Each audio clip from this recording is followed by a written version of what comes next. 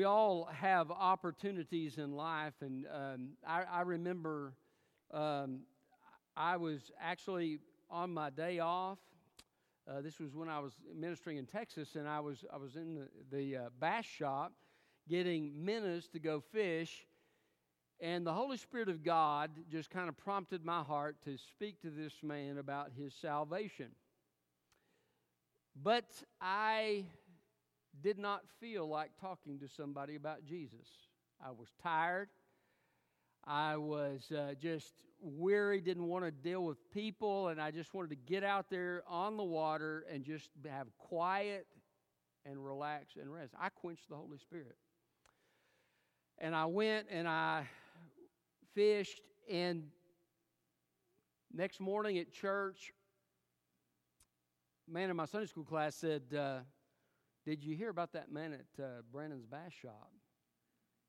The one that gets the minnows. I said, no, I didn't. He said he went home, he shot his girlfriend, and he shot himself. I had a missed opportunity. Now, I don't know what he would have done. Perhaps he would have cussed me and told me to go my way. I don't know. But I will never know. And I had a missed opportunity. You see, we have opportunities, and we're not sure when the last opportunity we'll have will be. We need to take advantage of those opportunities. And I told God after that, I said, Lord, I'm your servant. I said, if you want me to talk to somebody on my day off, I will. Is that not sad? You guys pray for me, okay?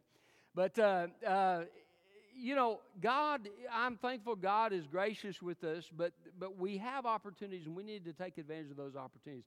But I want to tell you something. If you're lost today, you especially need to take advantage of the opportunities before you.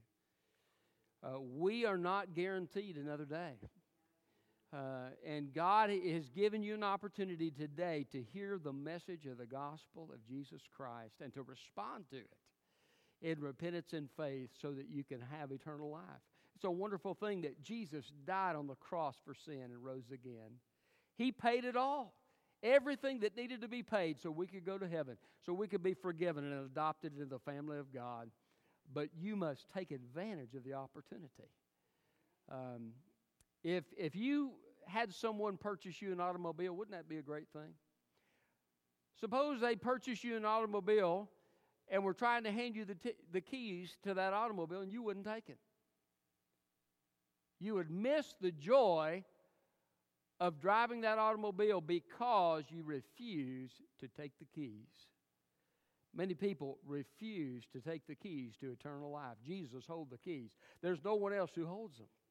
You've got to come to Jesus for those things. So this scripture that we're going to look at today actually deals with, it's the last public record of Jesus' ministry. He ministers to his disciples later on in this book, but this is the last public appearance of Jesus, and he is telling them, look, you don't always have the light with you.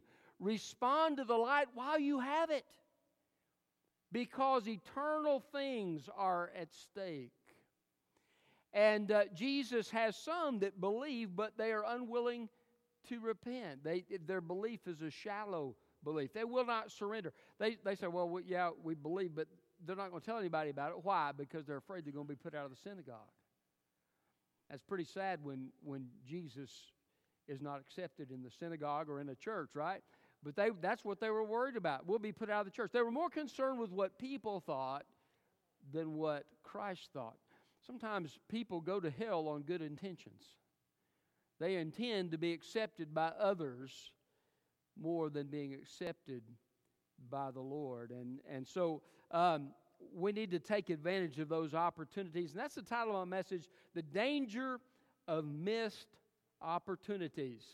And so look with me at verse 34 of John chapter 12. John chapter 12 and verse 34. Then the crowd replied to him, we have heard from the law that Messiah will remain forever. So how can you say the Son of Man must be lifted up? Who is this Son of Man? Jesus answered, the light will be with you only a little longer. Walk while you have the light so that darkness doesn't overtake you. The one who walks in the darkness doesn't know where he's going. While you have the light, believe in the light so that you may become children of light. Jesus said this and then went away and hid from them. Even though he had performed so many signs in their presence, they did not believe in him. This was to fulfill the word of Isaiah the prophet, who said, Lord, who has believed our message, and to whom has the arm of the Lord been revealed? This is why they were unable to believe, because Isaiah also said, He has blinded their eyes and hardened their hearts, so that they would not see with their eyes or understand with their hearts and turn, and I would heal them. Isaiah said these things because he saw his glory and spoke about him. Nevertheless, many did believe in him, even among the rulers, but because of the Pharisees, they did not confess him, so that they would not be banned from the synagogue. For they loved human praise more than praise from God. Jesus cried out, The one who believes in me believes not in me, but in him who sent me. And the one who sees me sees him who sent me. I have come as light into the world, so that everyone who believes in me would not remain in darkness. If anyone hears my words and doesn't keep them, I do not judge him, for I did not come to judge the world, but to save the world. The one who rejects me and doesn't receive my sayings has this as his judge. The word I have spoken will judge him on that last day. For I have not spoken on my own, but the Father himself who sent me has given me a command to say everything I have said. I know that his command is eternal life. So the things that I speak just as the Father has told me. The danger of missed opportunities. What do we need to understand about missed opportunities? We need to understand that Jesus ignores insincerity. Jesus ignores insincerity. Verse 34, the crowd replied, We have heard from the law that the Messiah will remain forever. So how can you say the Son of Man must be lifted up? Who is this Son of Man? Does Jesus answer their question? No. He says the light's only going to be with you a short time. He does not answer their question. Why? Because he understood that they were insincere. What had they just seen? They had seen Lazarus raised from the dead. They had seen all these different signs that Jesus had performed. They had heard the messages. They had heard a voice from heaven. They just heard a voice from heaven speaking, and still they did not believe. The question was just a smokescreen. I've spoken to people like that before. And there's nothing wrong with sincere questions, and praise God that we can talk to people about the issues that they have with the things of God, and if they're open, we can talk to them about Jesus, and they can ultimately come to Christ. But some people ask questions not to have them answered, but to have an excuse. Some people, the question is a smokescreen, and you know if you're talking to somebody like that, because if you answer the question, they immediately change subjects and go to another question. You answer that, they'll go to another question, and another question, and another question. And you can see they're completely unfazed by any of the answers that you give. Why? Because they're trying to find an excuse. It's not about getting their question answered. Within their hearts, they just really do not want to surrender to Jesus Christ. They're not sincere. Listen, I'm going to tell you something. Sincerity is important with God. I heard about a preacher who was praying. This woman's son had gone astray, and she had asked him, would you pray with me for my son? And he said, sure, I would. And she prayed, Lord, I thank you that my son is such a good boy. And he said, hang on. You and I both know that's not true. You see, sometimes we pray to God, we're not being sincere. God wants us to be honest. He wants us to be clear about where we are, even if that is not a good place. If you're sinning against God, praise God. He says if we confess our sin, He is faithful and just to forgive us our sin and cleanse us from all unrighteousness. Have you ever had to confess sin? I have to do that just about every day. Sometimes multiple times a day, I have to deal with those things in my heart. And praise God, as we confess that sin, we ask Him to help us repent, that He'll do that. But we've got to be sincere. Well, the same thing is true with lost people. If you're a lost person today and you're using questions as a smokescreen, Jesus sees right through it. He knows exactly what is on your heart. He knows you're unwilling to give your heart to Jesus. Let me ask you this. If somebody could answer every question you had, would you come to Christ? The answer to that question will tell you a lot about where you are in your heart. Jesus does not respond to insincerity.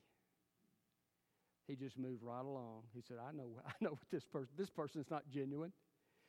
He answered the disciples' questions countless times. He had long discussions with them about their questions sometimes, but he would not answer the question of someone who's insincere. So if you're lost today, get real blunt, honest with God. Get real sincere with God about where you are, and ask God to change your heart, and ask God to help you genuinely repent and put your trust in Jesus Christ, because your sincerity is a matter of eternal life and eternal death. If you're a child of God, be sincere. Okay? Be sincere about where you are with God in prayer. Why? Because you've got to deal with those sins in your life. But also, you need to be sincere, because as you are sincere, what are you doing? You're telling God about what your needs are, right? Lord, I'm falling short in this area. I'm struggling in this area. And as you're being sincere, it invites God into the process so that He can minister to you where you are. If you're trying to pretend everything is okay, God won't respond to that. But if you get sincere and you get real with God, God will draw near to you. It's a wonderful thing. I love the story about the publican and the tax collector. And tax collectors were viewed as thieves by most of the Jews, because they could set their fee whatever they wanted and just cause people a lot of trouble and difficulty. This tax collector or publican is on his knees, and he's overcome by the guilt of his sin.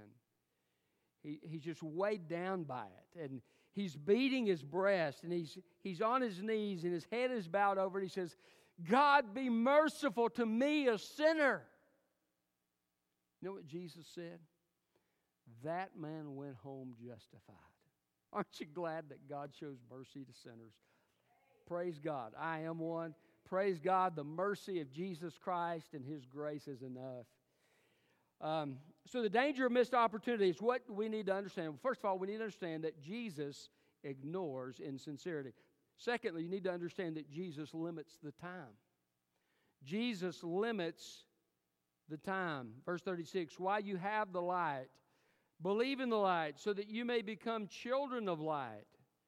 Jesus said this and then went away and hid from them. This was the last opportunity they would ever have.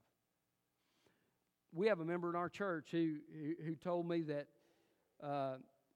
he'd been resisting the nudging of the Holy Spirit to give his heart to Christ. He was sitting in the pew one day, and he felt like the Lord spoke to his heart and said, this is your last chance.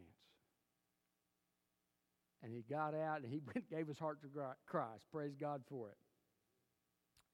But God doesn't always give that warning. Think about this. Judas was under the best ministry of any human being that's ever lived. Jesus Christ. 3 years with Jesus Christ. And Judas never got saved. His time passed, and the Bible says that the devil entered into him, and he betrayed Jesus, and the consequences ultimately committed suicide from it, and it just was destroyed, and then went to hell on top of it. All because he missed the limited time that Jesus had given him to repent. You see, God is slow to anger. He is abounding in love. He is rich in mercy to those who call on Him. And chances are He's going to give you more than one opportunity. But you are not guaranteed that. And as you persist in resisting the ministry of the Holy Spirit, I want to tell you something. That's a dangerous place to be. Because the time is limited. I want to tell you something. Our time is limited as God's people too. We have a limited time to serve Jesus. Don't put your light under a bushel. Let your light shine, okay? Reach out to people who don't know Jesus Christ. Tell people about Jesus. Invite people to church. Try to make the difference you can make in the lives of people because we have a limited time. And we don't know. You may talk to somebody, just like with my experience, and they might not be here tomorrow. And you have the opportunity today. Take those opportunities today. Well, I'll serve Jesus some other time. Well, I've got things to do. I've got other priorities. Listen, take the time you can for Jesus while you can. The time is limited. So Jesus limits the time. You need to understand that, especially if you're lost. You need to understand you don't have forever. The Scripture says elsewhere, today is the day of salvation. If Jesus is dealing with your heart, you need to repent and give your heart to Jesus Christ today. Don't wait for another opportunity. So the danger of missed opportunities. What do we need to understand? Understand that Jesus ignores insincerity, that Jesus limits the time. Thirdly, that Jesus hardens in judgment. Verse 40, He has blinded their eyes and hardened their hearts, so they would not see with their eyes or understand with their hearts and turn and I would heal them. This scripture is controversial, okay? It's actually a quote from the book of Isaiah, and Isaiah's situation was this. The people of Israel had been resisting the Word of God. They had been persisting in sin over and over and over and over again. They had been hardening their heart to the things of God over and over again. So God says, since that's what you want, I'm going to help you out with it. I'm going to harden your heart. And that was Isaiah's message, that you have gone so far in sin and so far in hardening yourself to the things of God that now I'm hardening you as a nation. I think some of that hardening has come to America. We've become hard to the things of God, and I believe it's very possibly a judgment of God. You say, well, I thought Jesus said He didn't come to judge, He came to redeem. Well, that's true. But if you refuse what Jesus wants to do for you, and you consistently refuse it, then the hardening work of the Lord comes about ultimately in your life, and God begins to harden you to things of God. One of the saddest things in my ministry was to preach the funeral of a lost man. It was my first church, and his wife was a dear Christian, just a sweet lady, loved Jesus. His kids were believers, and they loved him. But he just would not listen. He told me, I went to see him one day, and they told me, they said, well, he might be a hard case, you know. I went to see him, and he said, you know what? He said, I'm better than the people in your church. He said, I know them. I'm better than they are. I don't need Jesus. And I said, well, could I share some things from God's Word about why we need Jesus? He said, no. He said, I don't want to hear it. And he refused to talk with me. There's a long string of pastors and evangelists and people that had come to talk to him about Jesus, and he rebuffed every one of them. He said, I don't want to hear it. I don't want anything to do with it. I'm going to go my own way. And as far as I know, unless God intervened somehow between the time I talked with him and his death, and his family certainly didn't know about a conversion, he went to hell. How sad. He had attended that church at times in the past.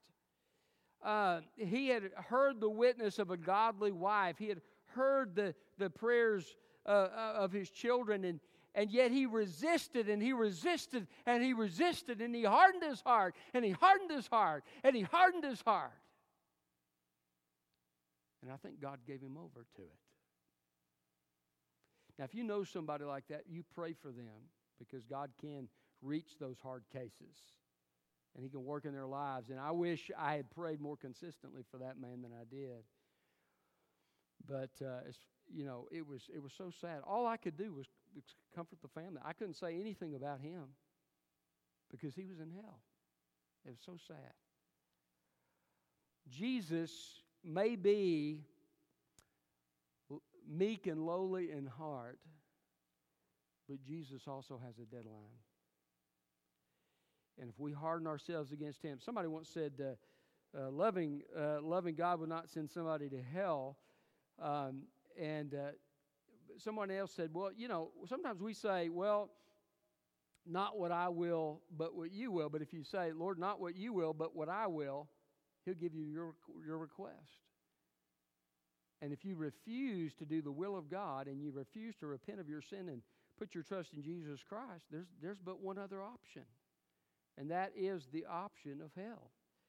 Hell is a place where there is sin consistently. These people will sin throughout eternity, and there will be judgment throughout eternity. There will be darkness. It's a place of darkness. Firemen can tell you when a fire gets so hot, the smoke is so thick you can't see your hand in front of your face. It's darkness, fire, burning. You say, well, I don't like that. Doesn't matter. Well, I don't believe that. Still doesn't matter. It's a reality. Those who harden themselves to the things of God will one day face God's judgment in hell if they don't repent. So make sure you take advantage of the opportunity you have to trust Jesus while you have that opportunity. The danger of missed opportunities, understand that Jesus ignores insincerity. He limits the time. He hardens in judgment. And fourthly, He speaks for the Father.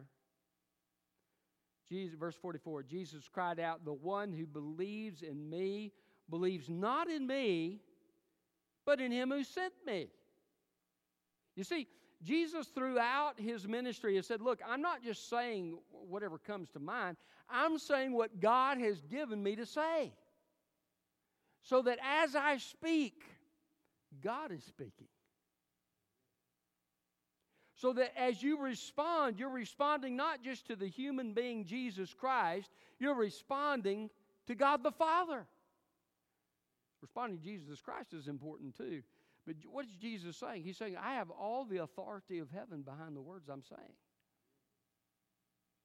I want you to know, as you hear a gospel message, and the preacher is rightly dividing the word of truth. That's an important qualification, okay?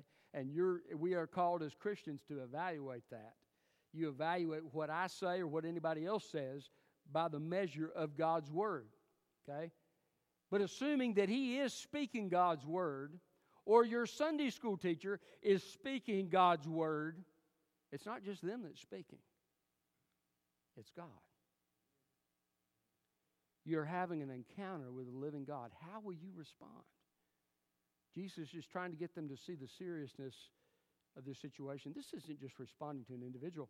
The God, the living God, was speaking into their lives. They had an opportunity to respond to it.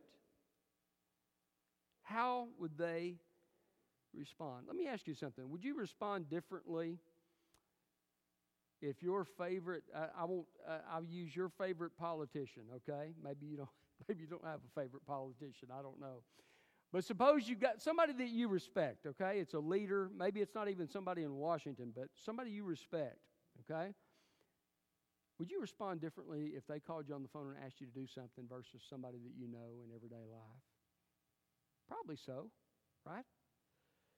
You've heard of people who have served on a cabinet or something like that of a president, and they said, well, the president called me and he asked me to serve my country, and I felt like I had to do that.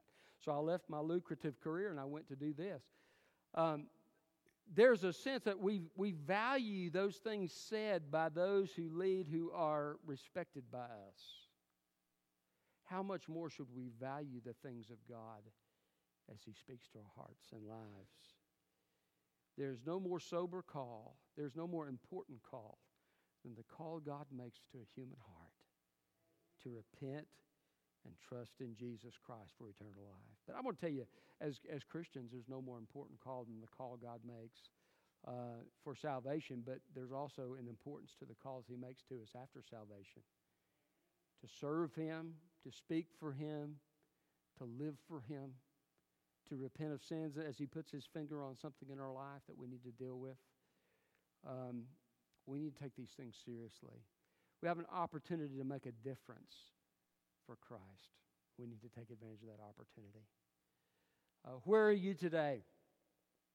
Are you responding to God's Word? Are you taking advantage of the opportunities as a child of God, the opportunities to serve Him and follow the leading of His Holy Spirit and His Word? If you don't know Christ, are you taking advantage? You haven't yet, but are you taking advantage today of the opportunity that is being given to you to trust Christ? It's interesting to me that he quotes two scriptures from Isaiah. If you look in verse 38, he says, Lord, who has believed our message, and to whom has the arm of the Lord been revealed? That's a quotation from Isaiah 53. What's Isaiah 53 about? It's about Jesus suffering for our sins. Hundreds of years before Jesus was born of the Virgin Mary, Isaiah prophesied of what he would come to do. He would be wounded for our transgressions, bruised for our iniquities. The chastisement that would bring us peace was upon him. And by his stripes we are healed. He offers himself as a guilt offering. He paid the price. And he would again see the light of life and would see his offspring, spiritual offspring, right? Those who trust in him. You see, this is why it's so important to listen. What did God do? He did something that is incomprehensible. God sent his Son to die for us. To spurn that, to spurn the suffering that Jesus took for your sake, is an offense and a spit in the face of God. God is patient. God is long-suffering. He's slow to anger, but he has his limits. He's calling you today. You need to respond today. What does Jesus ask us to do? Based on what he's done in paying the price for our sin, he asks us to receive that gift of eternal life by making a choice to turn from our sin in our own way to follow Christ. You see, you take yourself off the throne of your life and you put Jesus on it. Okay? That's what lordship is. To confess Jesus as Lord, as Romans says, is to confess that he is now on the throne of your life. And Jesus asks us to receive. I love John 1:12. It says, to them that received him, that is Jesus Christ, he gave the right to be called the children of God, even to those who believe on his name. So Jesus is calling you to make a choice to repent and a choice to trust in Jesus Christ. And the wonderful thing about it is the moment you make that choice, you become God's child. The moment that you make that choice, God's Spirit comes to live within you, and you can know the abundant life. The moment that you make that choice, heaven becomes your assured future. Isn't that a wonderful thing? But you have to make the choice. He's holding the keys out to you today. Will you take the keys and receive what Jesus has purchased for you? Let's pray. Father, thank you for your word. Thank you, Lord, for the amazing gift that you gave us at Calvary. Thank you that Jesus paid the price for our sin. Thank you that he said it is finished. And Lord, we believe that he rose again. And Lord, I pray that this morning people would make the choice to repent of sin and put their trust in Jesus Christ for eternal life. And Father, for those Christians here today that you've been tugging upon their heart about some step of obedience or something that they need to do, I just pray, God, that all of us as your people would also respond to you this morning.